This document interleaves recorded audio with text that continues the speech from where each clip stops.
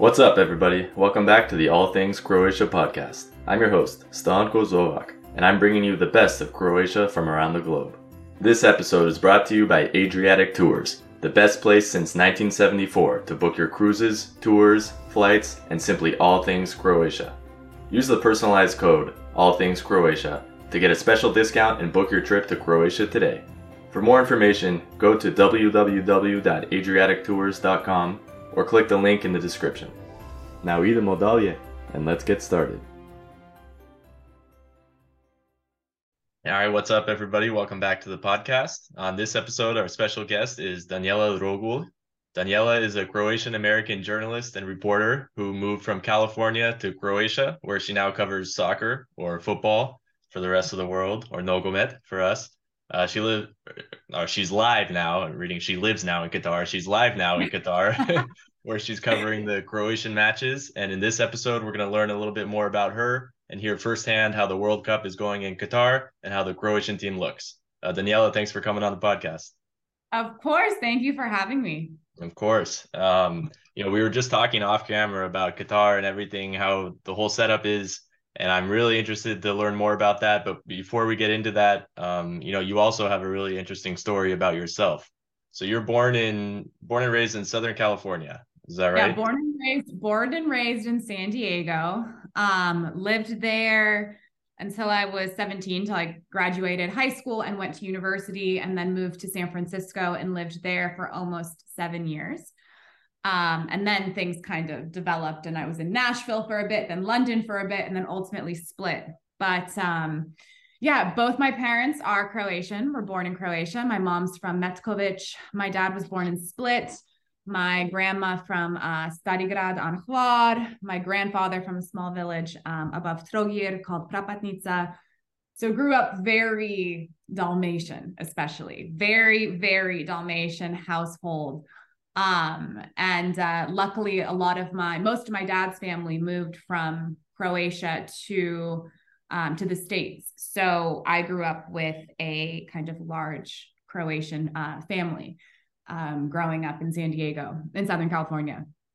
So was lucky to have that. So Croatia was never too far out of sight. And obviously we visited every summer as much as we could. Now I live in Split. I've been in Split for crazy, totally by accident. That happened. I had no plan to live in Croatia. Obviously, for me, it was my summer place. I had never stayed in Croatia in the autumn or the winter or the spring. I'd only ever seen Croatia in the summer. But I came back to get my citizenship, of course, and got that quite quickly in a couple of weeks. My parents had just come back to Split to retire. And I obviously had these big plans like, oh, great, now I have my EU citizenship. I'm going to go to Berlin. I'm going to go anywhere but Croatia. But that was the summer of 2015 when Split kind of experienced, and I say this a lot, but it was just kind of like new renaissance. There were new bars, new places to go out, different restaurants, more international wine bars, etc. And Split really had this different vibe than what I was used to when we would visit, when it was really just this kind of port city. So my parents convinced me to stay. And so I stayed and gave up my hope of living in Berlin or anywhere else. And best decision I ever made.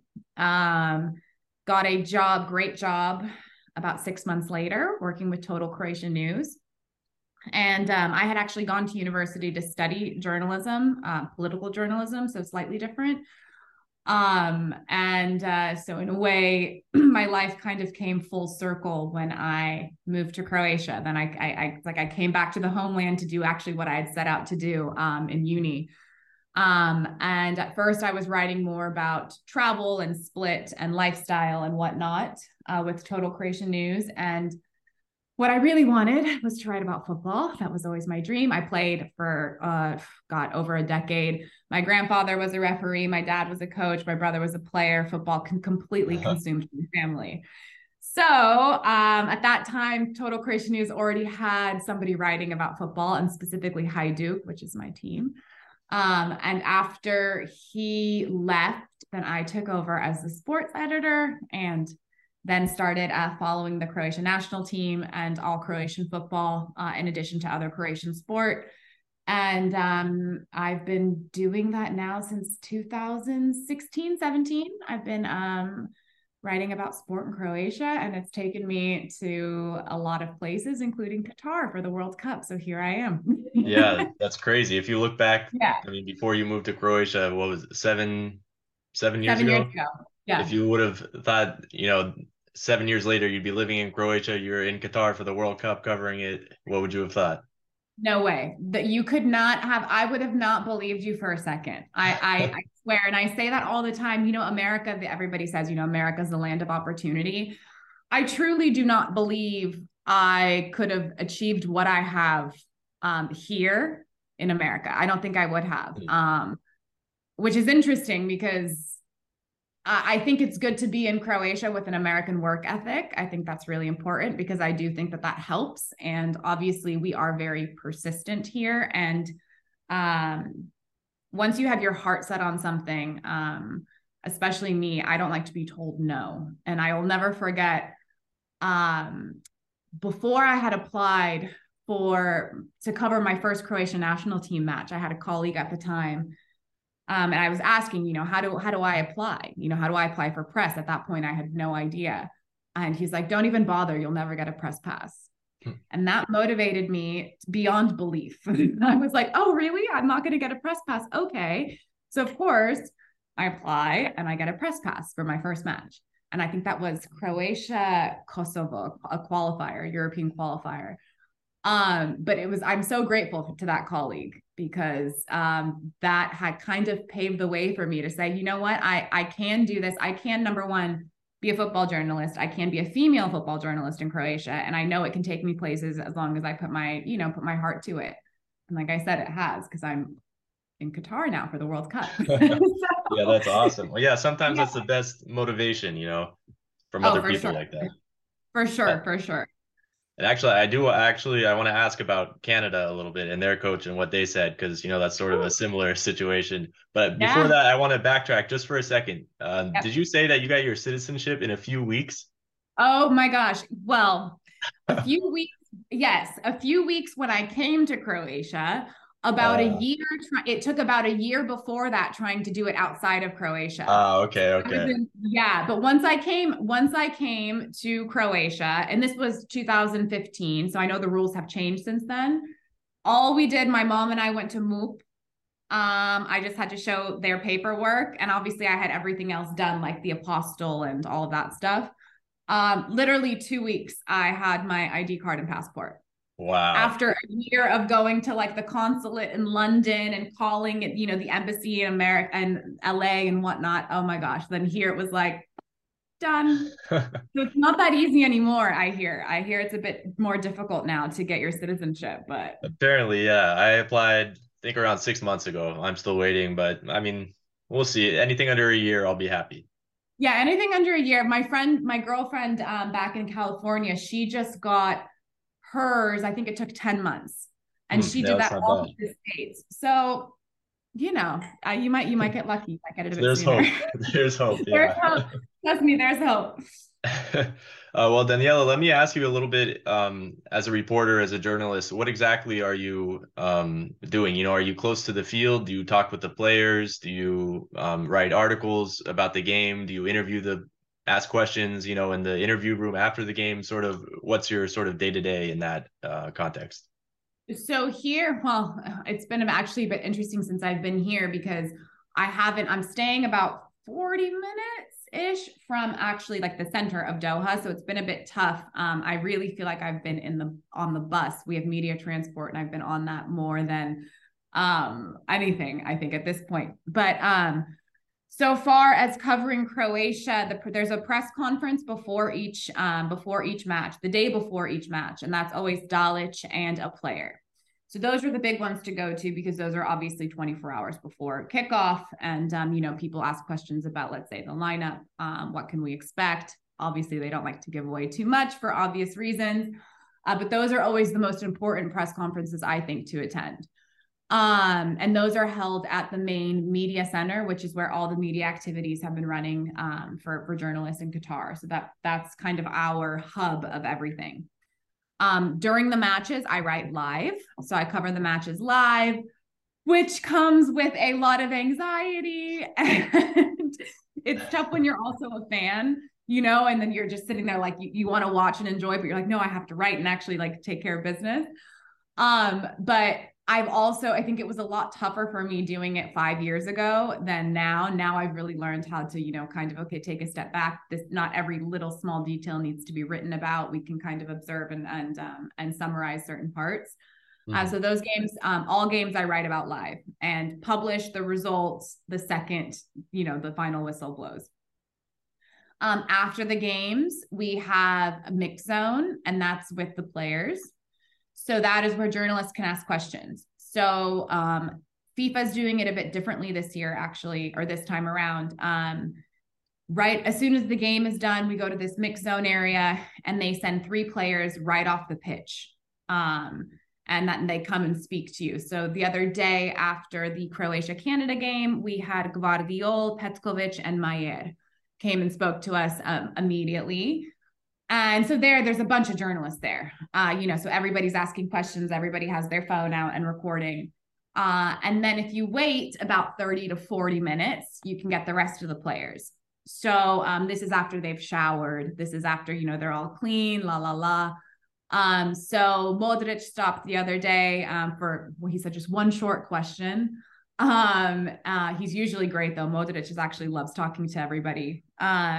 Lovren stopped for a little bit. Perisic stopped for a little bit. But just as the team has to kind of, also run on schedule, we have to respect that and try not to bombard them with too much. This is the World Cup after all. And then we can as well go to training sessions, Croatia's training sessions. Media has the right to see about 15 minutes of the training sessions. Obviously, there's not much to see in the first 15 minutes. It's usually just the warm up, but you'll kind of see if any player is injured and things like that, if anybody's maybe in question and are maybe training separately and things like that. So things that journalists would be interested in going into a game. And so, yeah, it's been busy. There's a lot going on here. And now, so do you know, are you, I won't say like friends with the players, but are you in contact with the players before? Before Qatar, I'm sure the Hajduk players you probably have spoken with more often than the other players. No, it's funny. I'm a bit shy, and I think I think part of me is like, why do they want to talk to another journalist? It's just like that kind of thing inside. I'm like give them their space, obviously a lot of the other journalists are very aggressive. And I tried to not be that, I kind of want to be like, okay, if it feels right, I'll feel out the situation and then we can speak. And if not, they have too much on their plate, So no, I would not say I'm in contact with players. Don't think I would like to be. I think I would like to maintain that respect and kind of let them do their job. I don't think they need another journalist on their back. I'll put it that way. Yeah, that's definitely a tough balance. You have to ask questions but at the same time, you don't want to, ask questions that are going to cause a reaction that they don't want to hear, or that, I don't know. That's definitely, it's a tough job. Of course. And, before off camera, we were talking a little bit about sort of expectations going into Qatar, and, were you nervous at all? What sort of expectations did you have before you arrived? And now that you're here, what is it like? Yeah, so I am so surprised by how incredible everything has been here.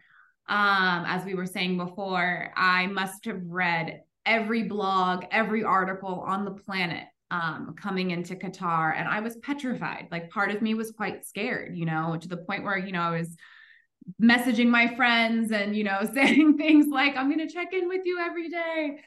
And, just obsessing over things like the rules and the proper etiquette and the attire and this and that. And from the second I arrived, I have not been in a more helpful, encouraging environment. Safe. I swear, I've never traveled to somewhere safer.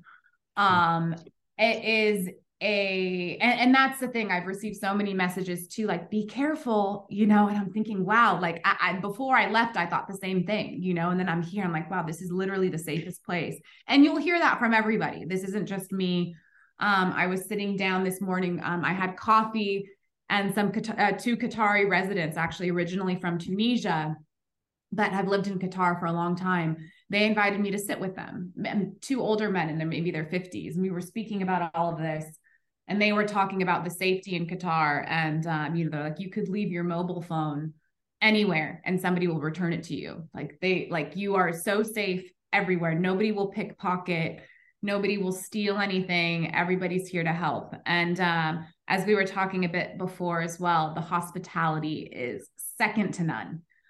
From your barista to your bus driver to your security guard to just a random local on the street, everyone is genuinely there to help you, and they'll do it with a smile. I thought Americans were good at hospitality. This brings things to a completely different level. Everyone is so open. Their hearts are so full. And I really have not, I don't remember the last time I was in such a helpful environment. And I'm not just saying that, I truly, truly mean it. So Qatar has completely gone above and beyond my expectations. And that was from the second I landed. I've been here now a little over a week. And it's just continued to get better. And organizationally, I have to say, yes, I am media. So the tournament is slightly different from my perspective. But organizationally, this World Cup is like flawless. It's so efficient. Media is obviously very well taken care of, but I've spoken to a lot of fans as well that are having a great time. And after each match, there's hundreds and hundreds of buses lined up to take fans back to their accommodation or back to the metro or this or that. So everybody's getting around with ease. It really seems like everyone's having a good time. So don't believe everything the media tells you. Yeah, that's sort of, different than what the narrative is right now in the media. And another narrative that they're talking about, or they were talking about at first, was the beer. I wanted to ask, are you able to, is there any beer over there? There's loads. No, that's great. Yeah, if you have the time to drink, you can. I have not, but there's a bar in the media center. We have a bar in the media center. Every hotel has a bar, so you can go and drink. I've been watching Instagram stories from people from the states that are here. And I swear every day they've been at a different place partying, whether it's a cruise ship or this or that. There are parties every night, and I get notifications or SMS messages on my phone. There are so many different clubs here and music festivals happening that don't start until, midnight and go until 6 a.m. And they have international beverages starting from, €8 or something. So it's not like you cannot find alcohol here. Obviously, you have to respect the culture and respect all of that. But if you needed to find a drink, it's not difficult. And trust me, people are going and finding it. I definitely know the Croatians are, as our most national team fans, so that is not difficult. Well, and it sounds like it's yeah, go on. sorry, it sounds like it's more than just football too. You said there's parties, there's clubs and music festivals going on.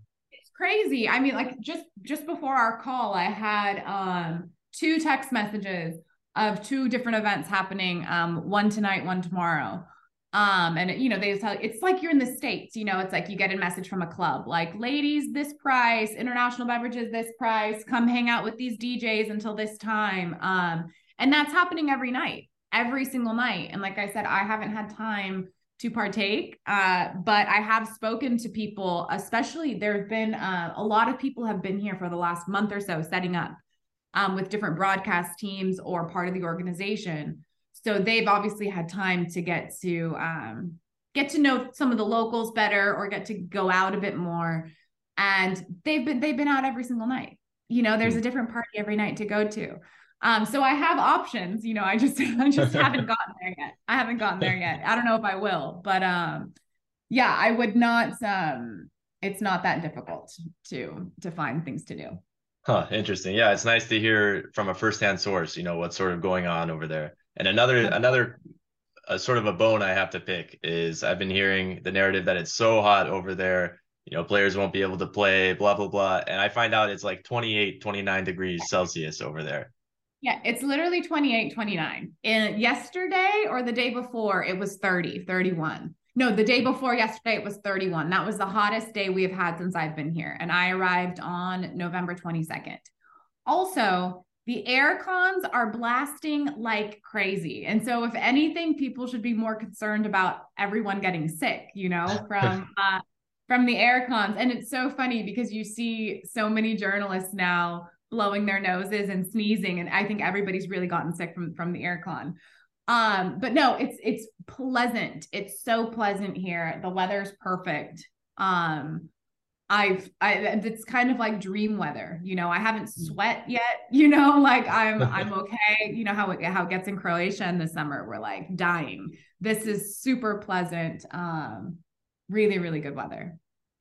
Yeah, I was thinking 28, 29, like that's not that hot. I was in the whole month of February. I went back to Los Angeles from Croatia, and for like 5 days in a row, it was 35 over there in February. And so I'm like, I mean, if the World Cup was supposed to be in the summer, it's going to be at least that hot, probably more, right? Of course. Absolutely. And honestly, it takes time for the players to acclimate, like, of course, a lot of them, look at the ones playing in the Premier League where it's been cold there for a while, or anyone playing in other parts of the world where it's chillier. But I think everybody kind of got used to it quite quickly. I know there was a lot of media buzz those first couple days, like it's so hot for the players. Like, what are they going to do? They can't adapt. I don't think that's an issue. I think everyone has adapted. Like Croatia moved their trainings to the evening, like there's so many things you can do to make it work. And honestly, it's been very enjoyable. I will say the weather's been super nice. Glad to hear. Let's talk about the team a little bit. I sort of mentioned the Canadian coach and everything, what he said, everyone knows what he said. We're going to F Croatia. And that was a big, narrative in the media. And of course, us in diaspora and all the Croatian fans, got so heated. Is that something that you think the team actually like gets mad about and that really motivated them? Or is that something, people say that happens, people trash talk, and it's not really a big deal to the team? Or do you think that's actually, they felt similar to how we did? No, I think they did. I think they did feel a bit similar. I know Kramaric in his post-game interview, he came out and said thank you to the Canada coach, because that did motivate us. And I think Dalic as a coach has always preached so much about respecting other national teams and getting that in return. And so to hear that from your next opponent, we're going to F Croatia. I mean, for Dalic, that stung, because he's so big on respect. And so, of course, that motivated them. I think especially, like I said, especially Kramaric, who then came out and scored 2 goals, and I think he couldn't wait until that post-match interview where he could say, look at who effed whom, So I definitely think that the players and the fans shared the same sentiment in that. Very cool. Very cool. Yeah. And I think I saw Dalic in one of the post press conferences said something that's only happened twice before. I think against Argentina and then against Canada that the coach didn't shake his hand after the game or something like that. Yeah. Which I loved Dalic's response as well. He was like, yeah, that was the second time that's happened to him.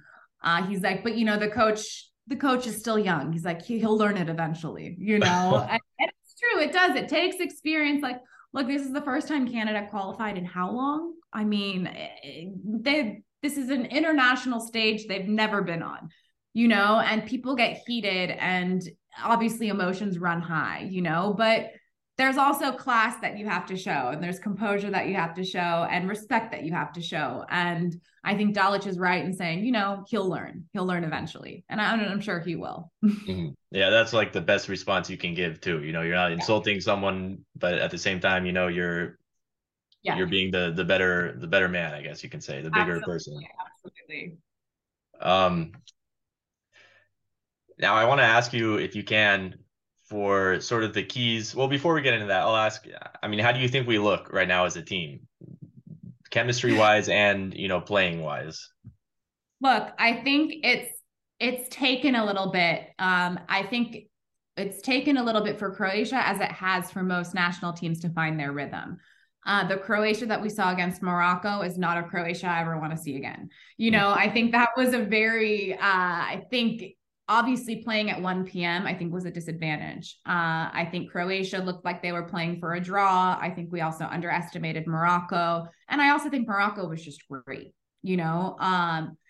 and I think that game, I'm so happy we had that game, because I think it was the wake up call for Croatia to say, okay, here we are. We are at the World Cup. We need to show the real Croatia. And that was the big kind of theme and message at the press conference before the game against Canada. And Perisic was really, really vocal about that. He said that what you saw against Morocco was not us, And so I think we're grateful to have had that experience, because now it seems like with this game against Canada, Croatia really began to find their rhythm again. We were playing offensively like we were used to. We were playing on the wings like we were used to.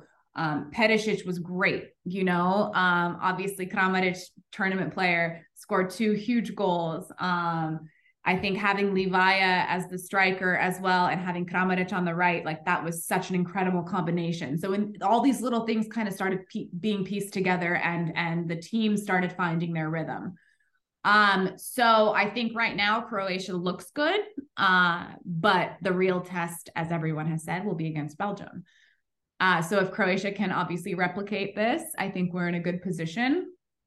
Coming into this tournament, I had another interview with TalkSport, quite a big sports radio station in the UK, and they were asking how far do you think Croatia will go, and I said, my goodness, like on paper, coming off this successful Nations League campaign, this team is 10 times better than we were, coming into the 2018 World Cup. We barely qualified, for the 2018 World Cup. So on paper and looking at it, I would say we should get to at least the quarterfinal. I would be happy with that, but I think technically we should probably go further. Obviously we're Croatian fans at the end of the day as well. But I think it'll really depend on this game against Belgium. And I think we are quite lucky that Belgium doesn't look too great right now. And it seems like the atmosphere within their team is not great. But it does seem that the atmosphere within Croatia is. And it really seems like the senior players are showing their experience and bringing in the younger players. Hopefully we can replicate, if not be better than Russia 2018, but we'll see. Yeah, well, I'm hoping for that, of course, too. Well, yeah, Belgium. Yeah, of course. But yeah, Belgium, I mean, either didn't look too strong, or Morocco was actually, really underestimated. But it would seem that we should be able to beat Belgium. I think so. I think there's a lot in our favor in going into that match. And like I said, I think obviously the kind of disarray that is happening within the Belgium team will probably work in our favor. And I think that there is so much that comes into play when you speak about, the atmosphere within a team. And I know that was such a big thing for Croatia in 2018, was that the team was just so close and everybody was so positive, and there was this euphoria going on in Croatia, and that kind of drove the players. And if the atmosphere within the team isn't good, it's hard to replicate, good play on the pitch. So if things are going as badly as we are hearing about in the media with Belgium, I think Croatia definitely has a couple of things in their favor apart from just good football. Mm-hmm. So let's see. I mean, at the end of the day, it is still De Bruyne, and when you name these players, you think, oh my gosh, we're going against Belgium, but let's see. Yeah, we will see. I want to ask Daniela if you can give us sort of 2 different levels of breakdown looking ahead to the future and the next. I don't want to jump the gun, but hopefully we beat Belgium and continue on.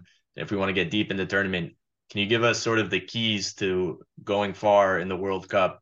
One on like a technical strategy analysis, that I'm sure you're used to writing about, and then one on sort of a lesser analysis for like the casual fan that maybe only tunes in during the World Cup, sort of in simpler terms, what Croatia needs to do. I'll say, so technically, I think Croatia needs to stick to their play that really helped us through the Nations League, and that is playing our wings, which are super quick. You have Juranovic and Sosa as on the left and right, and every time they get a ball into the box, it seems as if we score. So I would say technically we need to continue playing those wings and relying on those players to get a good ball in, because that was our kind of trump card during the Nations League.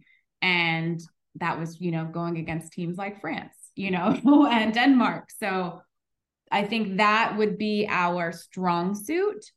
Obviously, let's see, to simplify, my goodness. That's a good question. I don't even know how I would simplify it. Could you repeat the question on what I should simplify? Just sort of the keys to Croatia going deep in this World Cup. Okay, so I can really simplify it. The key would be obviously to keep a positive atmosphere within the national team.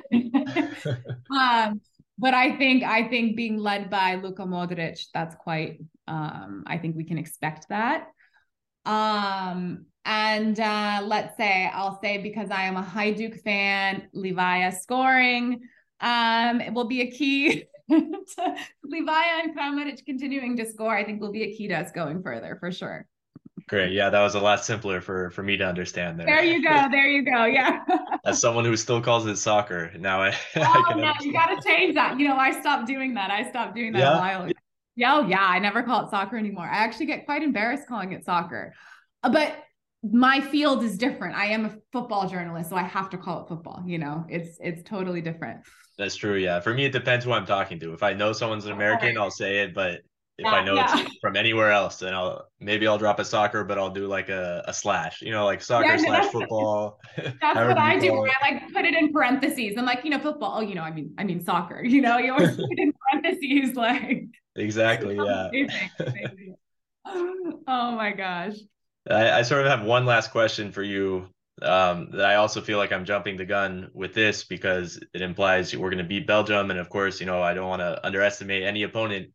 But looking ahead to sort of the next round, if we beat Belgium, we would face the second place of the group with Japan, Germany, Spain. Out here, Spain, and so our three contenders are Spain, Germany, and Japan. Mm-hmm.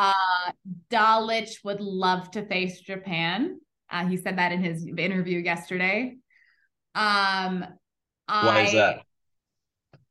I think he likes the way they play. I think it would be an interesting match. Also, I think Croatia should win, but I don't think Dalic would say that. I think facing Spain, I just have trauma because I was at the Euros last year.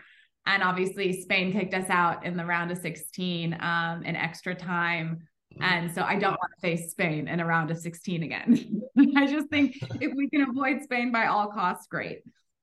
Germany would be an interesting opponent. I don't remember the last time we played Germany. They're also a bit iffy right now. And like I said, I think that during this tournament, it is just taking a lot of teams a bit longer to find their rhythm. Like I said before, they're coming from the middle of the club season. They're coming into different temperatures. They're forced to try to figure everything out for the largest tournament in the world with a week of preparations.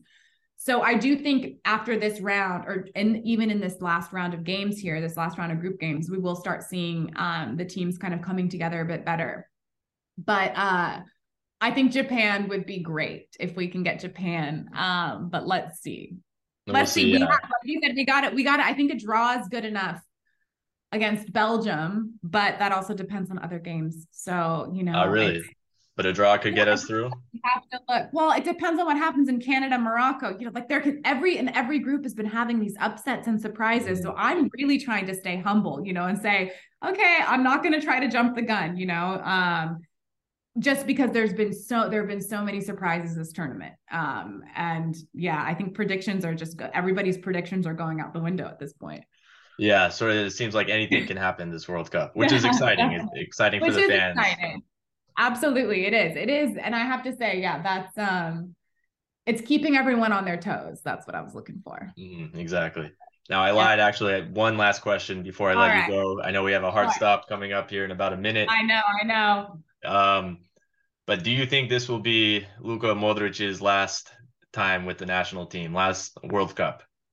Last World Cup, yes. Last time, no. And I will tell you why it's not his last time with the national team, because we obviously are in the final four of the Nations League, which is happening next June.